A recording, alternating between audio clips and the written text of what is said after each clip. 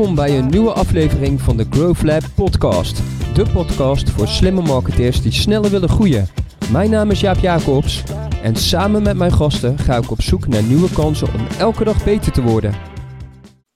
Vandaag hebben we een hele mooie podcast voor ons. Ik zit hier met Jelmer Dingemanse, dat is onze manager data en automation, en Tim van IJsendoorn, onze innovatiegoeroe. We hebben een heel belangrijk onderwerp vandaag. Dat is namelijk, hoe zorg je ervoor dat je geen conversies mist? De afgelopen jaren is er nogal veel veranderd, niet waar, Tim? Ja, dat klopt.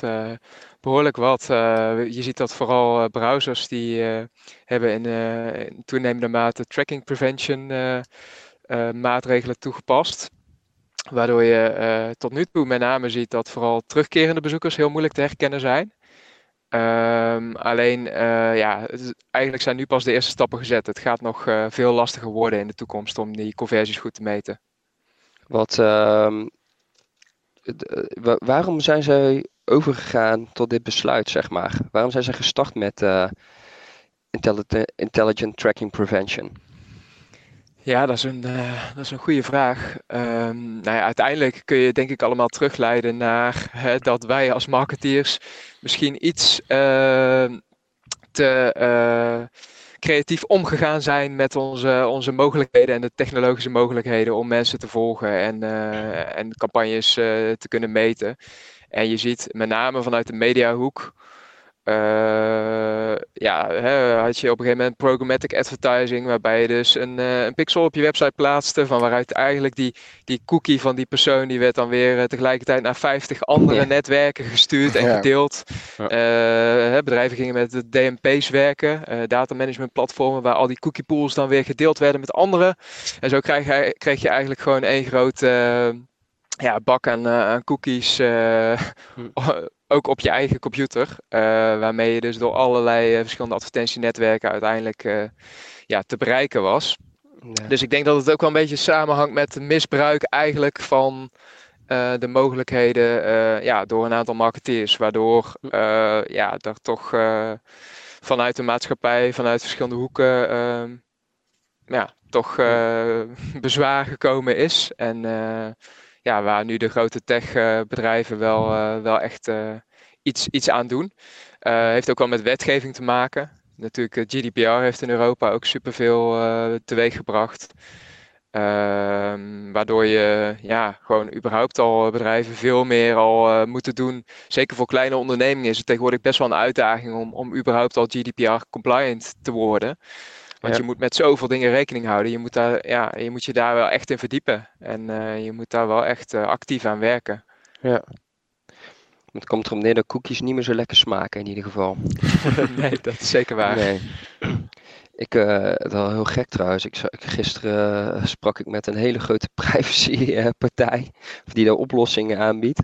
En toen dacht ik, ga eens even via Ghostery kijken welke tools ze nou eigenlijk allemaal werken. Maar die dumpt ook gewoon 50 cookies vanuit verschillende. Oké, er is nog heel veel werk aan de winkel. Dus mocht je al begonnen zijn, dan heb je misschien nu al wel toch een soort van voorsprong. Er zijn nog genoeg partijen die nog niet alles op orde hebben. Maar ja, goed, hoe zorg je ervoor dat conversies missen is natuurlijk wel echt een groot probleem voor ons als marketeer. Jij bent daar veel mee bezig ook, Jelmer, met het team data en automation.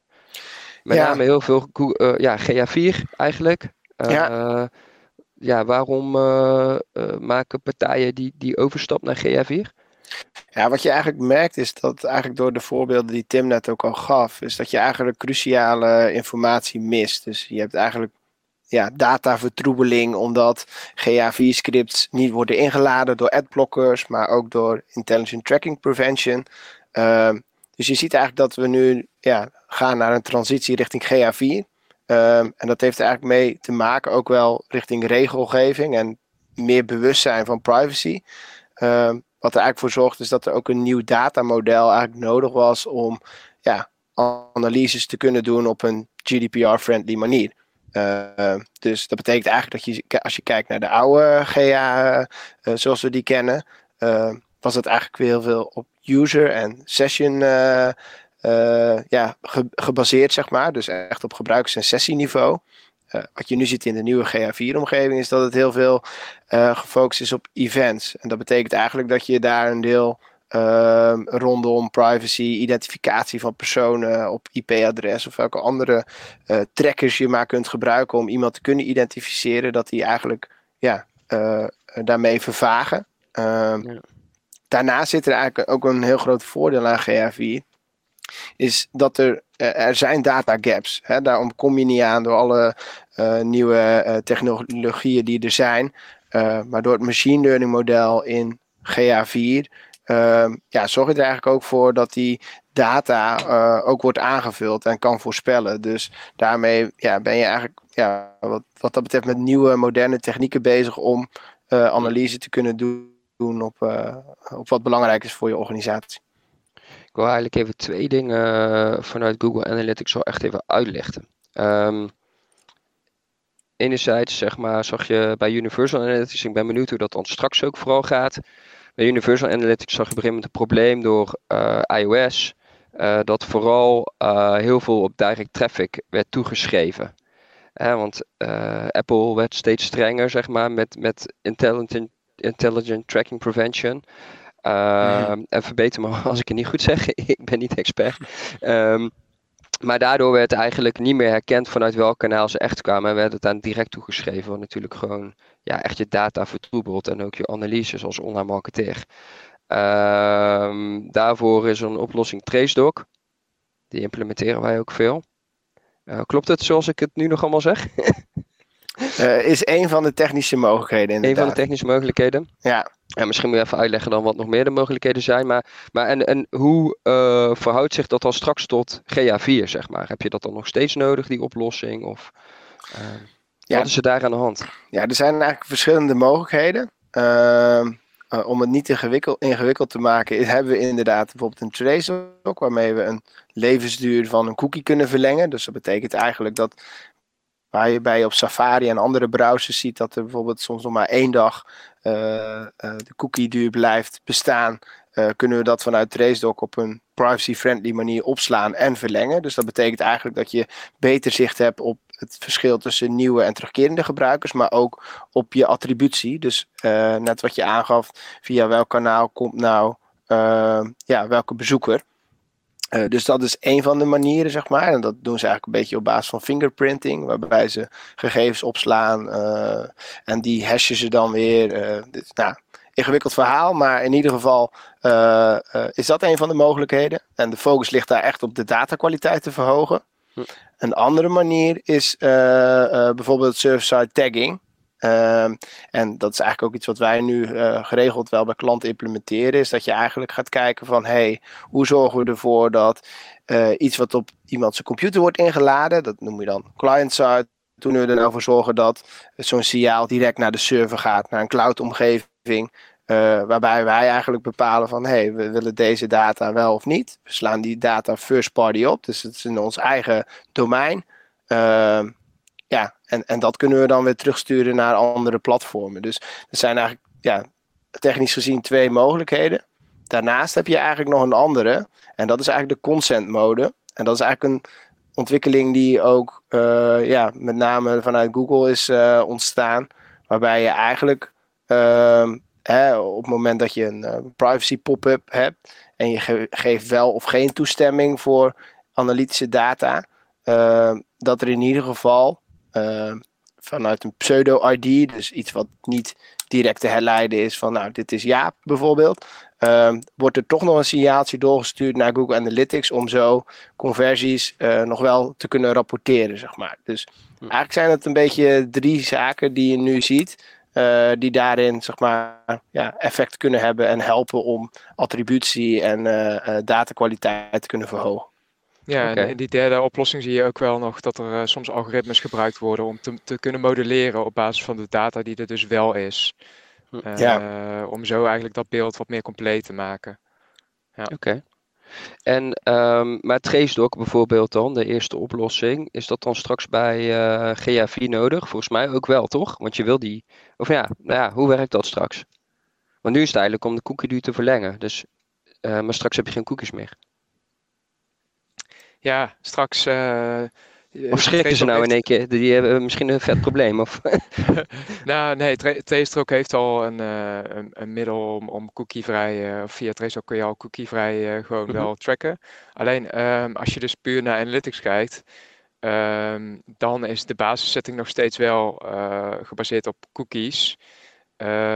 Alleen zodra je die dus server-side gaat zetten, dan wordt het first-party cookies, want dan plaats je ze zelf op je eigen domein. En dat is dus ook eigenlijk de oplossing van Tracetalk daarin. Dus die kopieert eigenlijk je third-party cookies van advertentiepartijen, maar ook van Google Analytics. En maakt er eigenlijk first-party cookies van. Zodat dat eigenlijk je eigen cookies worden. Waardoor je die wel kunt behouden en dat die niet verwijderd worden. Dat is eigenlijk hoe het werkt. En dat is inderdaad straks bij GA4 in die zin niet echt anders. Omdat je alleen, je bent bij GA4 wel minder afhankelijk van cookies dan voorheen. Dus je kan dan nog steeds, ook als je bijvoorbeeld geen marketingconsent hebt, dan is het nu nog steeds zo qua regelgeving, dat je wel gewoon je basisstatistieken via Google Analytics mag verzamelen.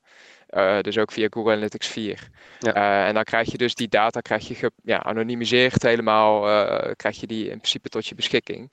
Alleen voor die groep kun je dan bijvoorbeeld geen remarketing functies inzetten. En kun je ook eigenlijk nooit op geen enkele manier herleiden wie dat dan was. Iets wat Google Analytics 4 ook al doet, ten opzichte van de vorige versie, is eigenlijk het IP-adres. Voorheen werd dat gewoon met iedere registratie van bijvoorbeeld de paginaweergave, werd dat eigenlijk gelijk meegestuurd naar Amerika. Daar kon je niet echt iets aan doen, daar kon je wel nog op filteren. Maar, en nu is het zo dat Google daar eigenlijk al een proxy tussen zet, die dus eigenlijk eerst vanuit Europa bepaalt, hem eigenlijk eerst naar Europa stuurt en dan zit er nog een laag tussen waarbij je kan zeggen van die moet wel of niet door naar Amerika. En dat zou je dus voor een deel van de bezoekers wel kunnen doen en voor een deel niet.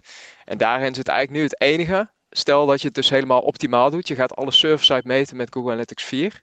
Dan heb je eigenlijk qua GDPR op dit moment ben je dan helemaal compliant. Het enige risico, want alle rechtszaken die op dit moment er zijn over Universal Analytics, dat gaat er eigenlijk allemaal over dat Amerika verplicht is om zijn data te delen met de intelligence services op het moment, eigenlijk dus zeg maar met de politie hier zou je kunnen zeggen. Dat is direct in strijd met de GDPR, omdat in Europa mag die data dus niet met andere bedrijven zomaar gedeeld worden. Maar in Amerika zijn bedrijven, dus ook Google, verplicht om dat wel te doen. Dat gaan ze in de praktijk waarschijnlijk niet doen, want die data is waarschijnlijk niet zo heel relevant. Maar dat is het hele issue wat nu speelt. En al die rechtszaken, dat ging dus allemaal over Universal Analytics eigenlijk. En dus Google die is daar wel hard aan mee bezig om met Google Analytics 4. En ze zeggen eigenlijk van weet je, voor Universal gaan we dat niet meer oplossen. Dus switch naar Google Analytics 4. Daarin gaan we daar eigenlijk wel aan werken en bieden we steeds meer mogelijkheden om GDPR compliant te zijn.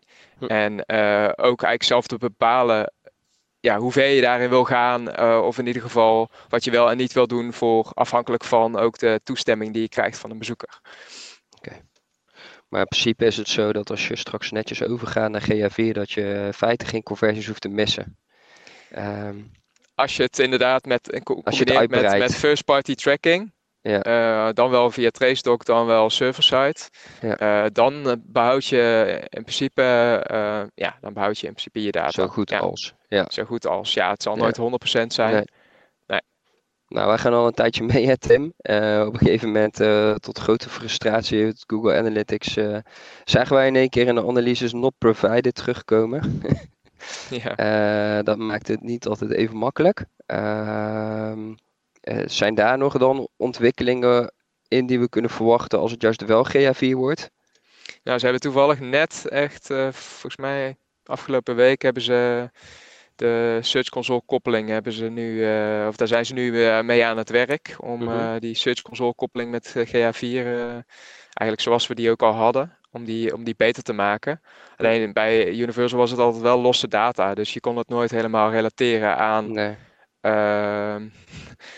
Dus je had dan de zoekopdrachten wel vanuit Search Console en de klikken daarbij en de posities van je pagina's op die verschillende termen.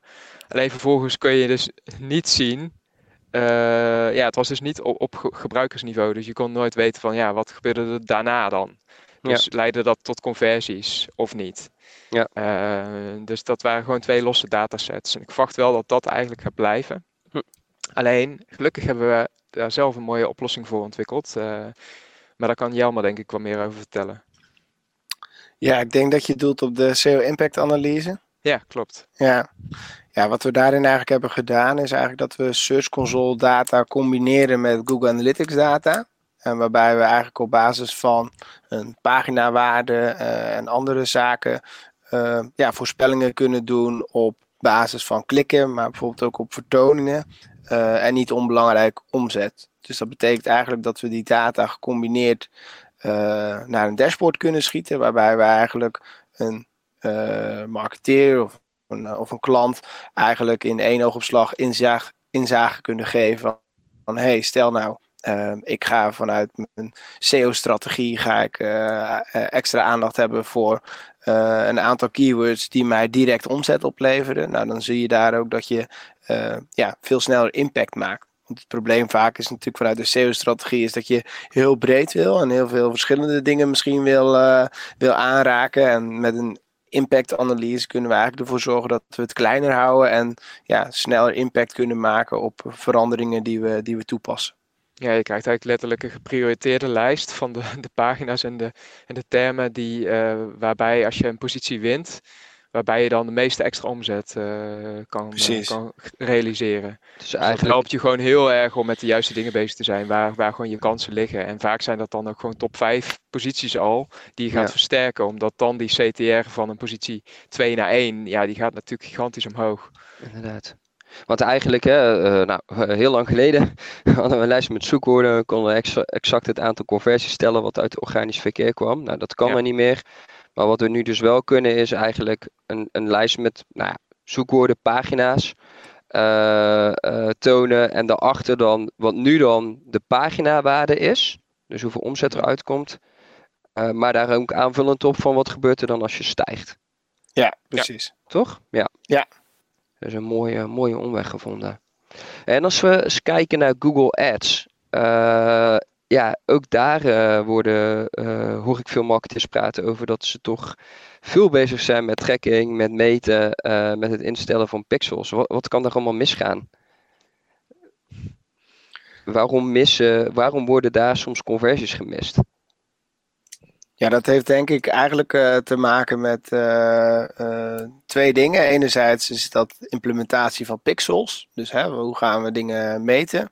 Wat je eigenlijk ziet en zag, is dat veel mensen gebruik maken bijvoorbeeld van Google Analytics doelen. En die laden ze dan in Google Ads. Maar dat is eigenlijk niet cross-device. Dus dat betekent eigenlijk dat hij niet goed kan herkennen wat is nou mobiel en wat is nou desktop. Maar ook stel ik ga van mobiel naar desktop, dat ik eenzelfde identifier heb, zeg maar. Dus dat ik dezelfde persoon ben. Wat zie je dus met Google Ads Pixel, is dat wanneer we dat echt vanuit een tag management omgeving inladen, kunnen we eigenlijk veel beter zien wat er nou cross-device gebeurt. Dat is op zich niet echt nieuw, want dat is denk ik ook iets wat ook wel een soort van een standaard is die er eigenlijk altijd wel al was, maar misschien te weinig werd omarmd. Maar wat je nu ziet is eigenlijk de enhanced conversions die ook Google in het leven heeft geroepen. Dus eigenlijk de verbeterde conversie noemen ze dat.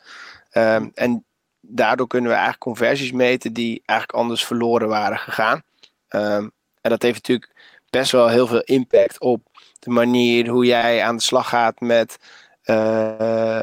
biedingen in Google Ads. Dus denk aan je ROAS-doel, dat soort zaken. Het is allemaal afhankelijk van de data die je erin stopt natuurlijk. Dus je wil dat dat zo accuraat mogelijk is.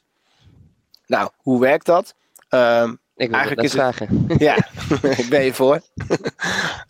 Eigenlijk zit het zo dat een ingelogde gebruiker met een Google-account, die ziet jouw advertentie, die klikt daarop, converteert uiteindelijk op de website en die conversietag, die pakt dan eigenlijk het veld op wat jij hebt bepaald als marketeer om te kunnen tracken. Dus dat kan een telefoon nummer zijn. Het kan een mailadres zijn. Eigenlijk 1 identifier die we nodig hebben om te kunnen zeggen, hey, dit is een Google-account in combinatie met de persoon die op jouw website converteert. Nou, en die stuurt hij eigenlijk terug naar Google. Nou, dat wordt helemaal omgezet. Dat wordt gehashed. Dus dat het ook niet meer te herleiden is van, nou, dit was Jaap. Nou, en uiteindelijk kan die gebruiker dan matchen met het Google-account. Waardoor je er eigenlijk ook voor zorgt dat je data die eigenlijk dan eerder verloren was gegaan, toch wel weer kunt aanvullen.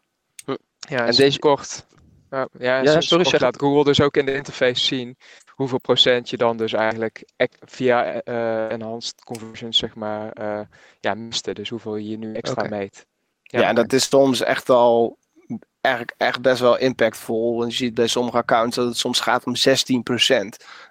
Dus dat zijn wel serieuze percentages. Verschilt natuurlijk wel per klant en per doelgroep misschien ook wel. En het aantal conversies die er doorheen gaan iedere dag. Maar dat de impact groot is wel al zichtbaar.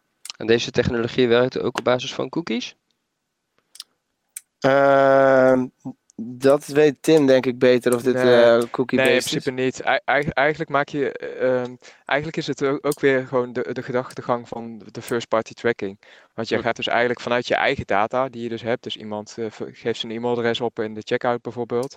Ga je eigenlijk aan Google vragen, hey, match dat met jullie eigen gebruikersdatabase. Ja. Zoals we dat eigenlijk ook al wel deden bij Customer Match bijvoorbeeld. Als je dus gaat remarketen op een doelgroep van jouw klanten bijvoorbeeld. Die wil je opnieuw bereiken op een kanaal, op Facebook of op Google. Dan is dat eigenlijk diezelfde methodiek. En dan kan Google een bepaald percentage kan die dat alsnog matchen. Okay. Terwijl die anders die conversie dus niet goed zou kunnen meten.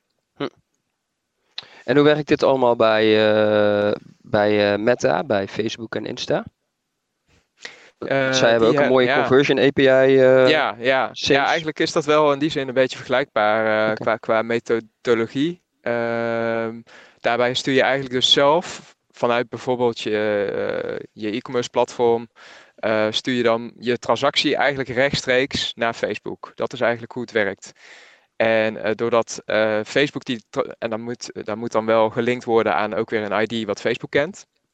Maar je hebt die bezoeker op je website gehad. Dus je geeft eigenlijk 1 keer door aan Facebook, hey, dit is de bezoeker die ik op mijn website heb gehad. En daarna geef je 1 keer door, diezelfde bezoeker heeft een transactie geplaatst. Alleen dat laatste, dat doe je dus niet op de website zelf, maar dat doe je eigenlijk vanuit je e-commerce platform bijvoorbeeld. Of vanuit je CMS. En zo weet Facebook dan van, hey, Jaap heeft inderdaad geconverteerd naar aanleiding van zijn bezoek op de website. Duidelijk. Ja.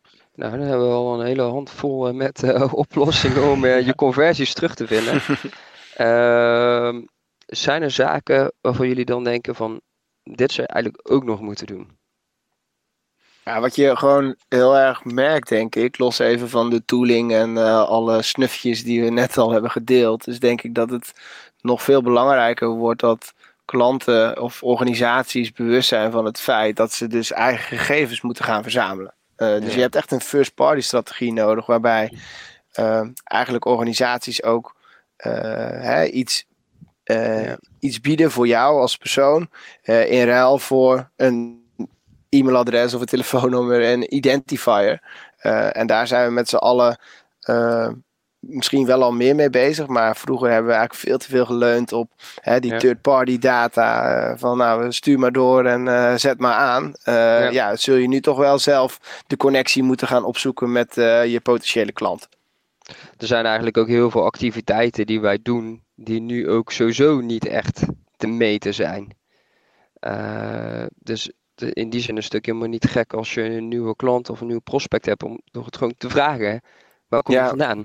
Ja. Hoe ben je met ons in contact gekomen natuurlijk? En ik denk dat er ook wel een groot verschil zit ook in de manier van hoe we data interpreteren. En Google Analytics is geen CRM-systeem met klantdata. En natuurlijk kun je daar het een en ander op tweaken om een beter beeld te krijgen, maar het is niet hetzelfde. Een webshop is server-side en een analytics tool is client-side. Er zitten gewoon hele grote verschillen in. En dat is denk ik ook dat niet iedereen dat weet. En ook als je het hebt over attributie. Als je kijkt naar display en social, we zijn allemaal heel erg geneigd om dat altijd af te rekenen op conversies, op waarde en hoeveel klanten leveren me dat dan op. Alleen door zo'n customer journey die eigenlijk er zo anders uitziet en zoveel touchpoints, is dat gewoon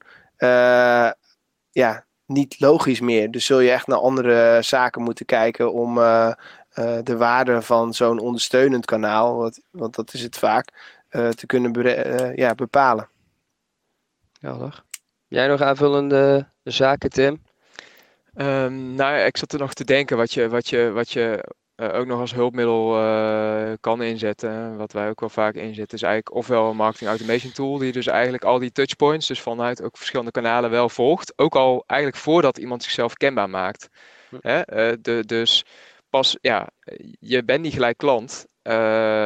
Vaak. Dus je bezoekt minimaal een aantal pagina's. Misschien kom je een paar keer terug. En dat kan ook weer via verschillende marketingkanalen zijn. Maar een marketing automation tool die kan dat eigenlijk al meten. En dan op het moment dat je jezelf kenbaar maakt dat je bent, dan wordt dat eigenlijk allemaal weer gecombineerd.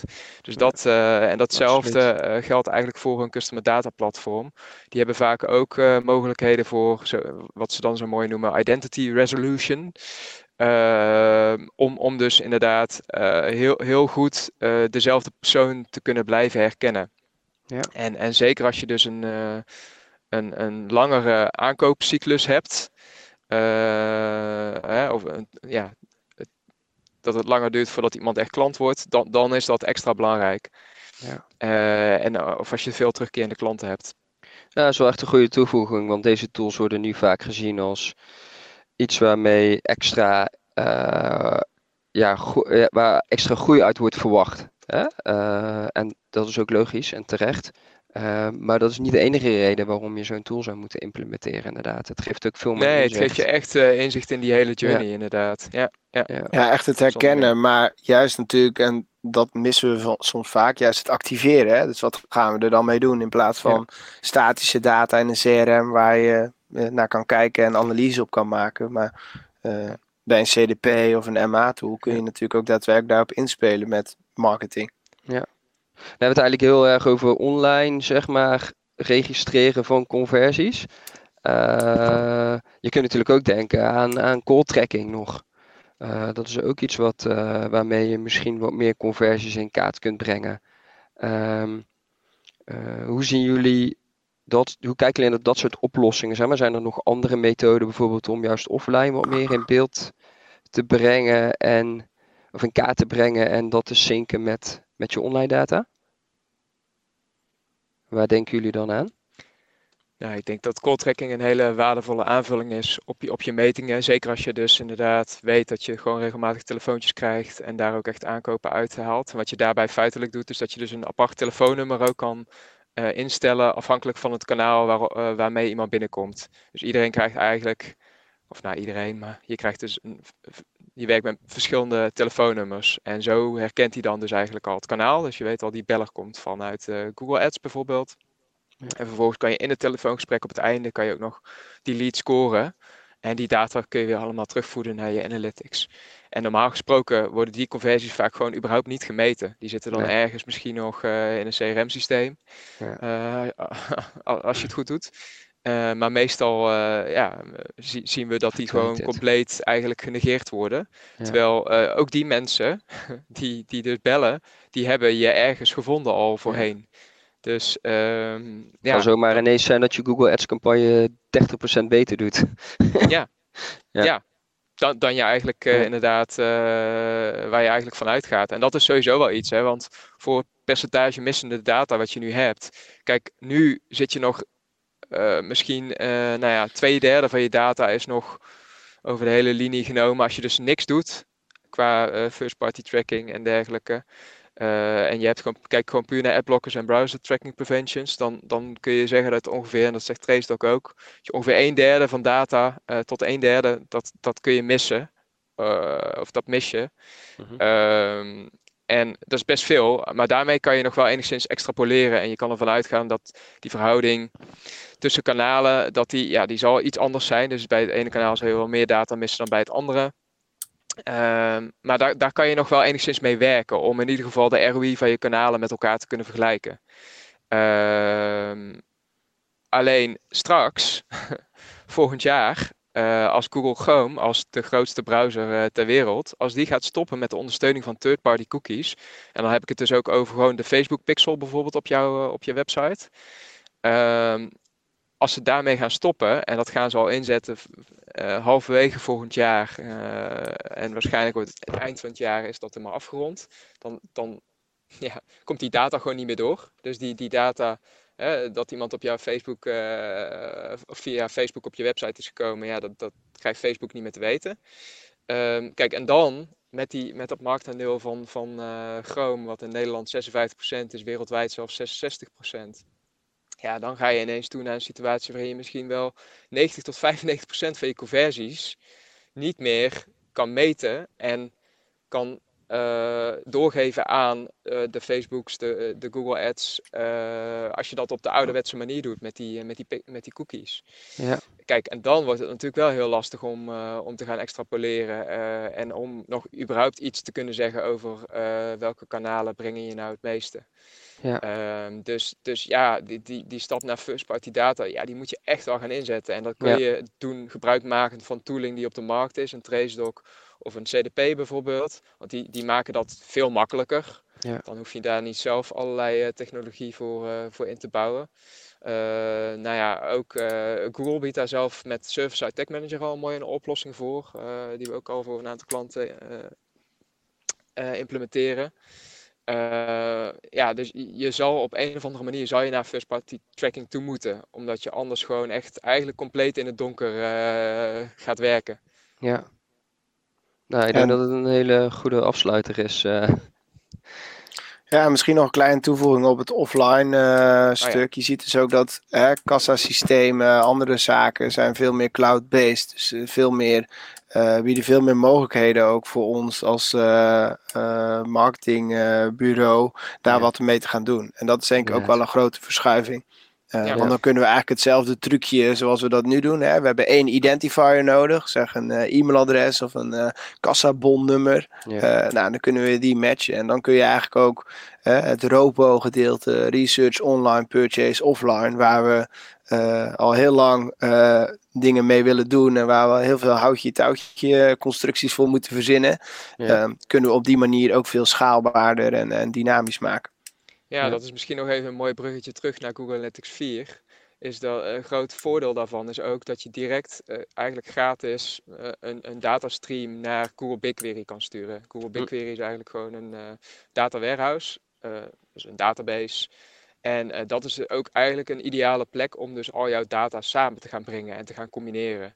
Dus als je inderdaad bijvoorbeeld je CRM-data of je orderdata of je klantdata, als je die in één tabel hebt zitten, kan je die vervolgens weer gaan matchen aan je Google Analytics 4 data. Zodat je ook weet van, die klant, die is klant geworden door dit en dit gedrag. En door deze en deze kanalen die we dan uit Google Analytics kunnen halen. Kijk, en dan heb je echt een goede basis op je eigen server, dus first party, van waaruit je kan gaan werken. Ja, eigenlijk 1 single source of truth, zeg maar. Maar als je het zo stelt, dan is dit misschien ook nog wel een kans voor heel veel bedrijven. Dat je hiermee aan de slag moet. Want deze inzichten zijn er nu ook niet. Ja. Nee, precies. Nee, en daarmee neem je ook gewoon een heel groot stuk risico ook wel weg. Hè? Want kijk, wat nog steeds een vraagteken blijft, is of uiteindelijk er is aangekondigd dat er een nieuwe versie van Privacy Shield komt over samenwerking en uitwisseling van data tussen EU en VS. Maar dat kan nog best wel lang duren. Dus met GA4 maak je in ieder geval een stap vooruit. Maar je zou pas volledig risicovrij zijn als eigenlijk Google zou zeggen, we starten een aparte Europese entiteit. En alle Europese Googlers die kunnen niet bij de data van de Amerikaanse Googlers, zal ik maar even zeggen. En dat is nu nog niet het geval. Dus dat is nog het enige wat een beetje tricky is. En waardoor er bedrijven zijn die ook kijken naar alternatieven als een Piwik bijvoorbeeld. Waarbij echt alles in Europa gebeurt. En ook dus de mensen zelf, het bedrijf zelf in Europa zit. Ja. Dus dat is Dus eigenlijk een beetje in een enige... glazen bol kijken, maar wij denken toch wel dat Google met een goede oplossing gaat komen, toch? Waarschijnlijk inderdaad win je genoeg tijd met de switch naar GA4 om uiteindelijk ook gewoon qua GDPR gewoon door te kunnen. Maar ja, het is wel zaak om eigenlijk die stappen nu te gaan zetten. Ja. Eén ding Dat qua sowieso. offline, wat ik misschien nog wilde toevoegen. Als je bijvoorbeeld kijkt naar tv en radio, dan is dat natuurlijk überhaupt al wat lastiger door te meten. Wat is daar de impact van? Die impact werkt vaak ook langer door. Vaak uit onderzoek blijkt dat vaak wel dat je een half jaar, dat een effect heeft op je merk. En dus ook de associaties die mensen daarbij hebben. Ja. Maar ook die data, die kan je weer eigenlijk gaan toevoegen aan bijvoorbeeld een marketing mix model. Waarbij je eigenlijk machine learning gebruikt om dus al die contactmomenten, en dat kan je uitzendschema zijn, dus per dag heb ik zoveel, ben ik daar en daar vertoond. Dat voed je eigenlijk allemaal aan een machine learning model.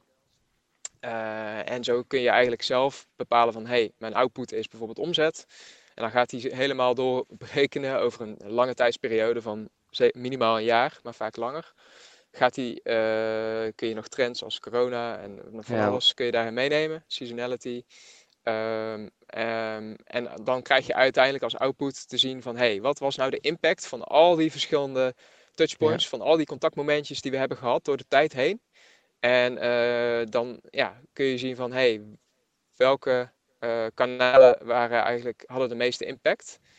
En vervolgens van daaruit kan je dan ook weer voorspellen van wat zou er gebeuren als we budget verschuiven van het een naar het andere kanaal. Dus dat is eigenlijk wel iets wat je liefst 1 keer per jaar wel wil gaan doen uiteindelijk. Als je dus met je totale dataset van je hele marketingmix. Want eigenlijk wat je daarmee doet is de mensen die in aanraking met je zijn geweest op die momenten, die onttrek je eigenlijk. En je kijkt op een gegeven moment of die later, die groep versus de andere groep, of daar een uplift in zit in conversies. Ja, uiteindelijk gaat hij dus inderdaad kijken naar het verschil op dagniveau van wat was er aan kanalen, wat was er op die dagen actief en wat gebeurt daarmee. Dus wat is de link met het uiteindelijke resultaat waar je naar op zoek bent. Ja, en wel echt op kanaalniveau. Hè? Dus het is niet op persoonsniveau, maar echt op kanaalniveau van waar ga je nou je budget instoppen en wat heeft de meeste impact. Ja. Helder. Mooi mannen. Genoeg te doen. En dat is toch met een first party datastrategie. Zeker weten. Kijk. Zou ik zeker doen. Ja. Nou, mochten jullie luisteraars hier vragen over hebben, wij zijn er voor jullie. En ik denk dat er behoorlijk wat uitdagingen zijn. En dat ze niet even makkelijk zijn. En daarom heb ik deze 2 mannen ook in mijn midden die deze vragen kunnen beantwoorden. Dus neem zeker even contact op. Dankjewel en tot de volgende keer. Bedankt voor het luisteren naar deze Growth Lab podcast. Wil je ons volgen? Ga dan snel naar fingerspitz.nl/growth-lab. Dit is namelijk de gratis community voor slimme marketeers die sneller willen groeien. Meld je aan en je ontvangt dan de beste content over growth marketing, experimenteren en over de laatste ontwikkelingen in ons vakgebied.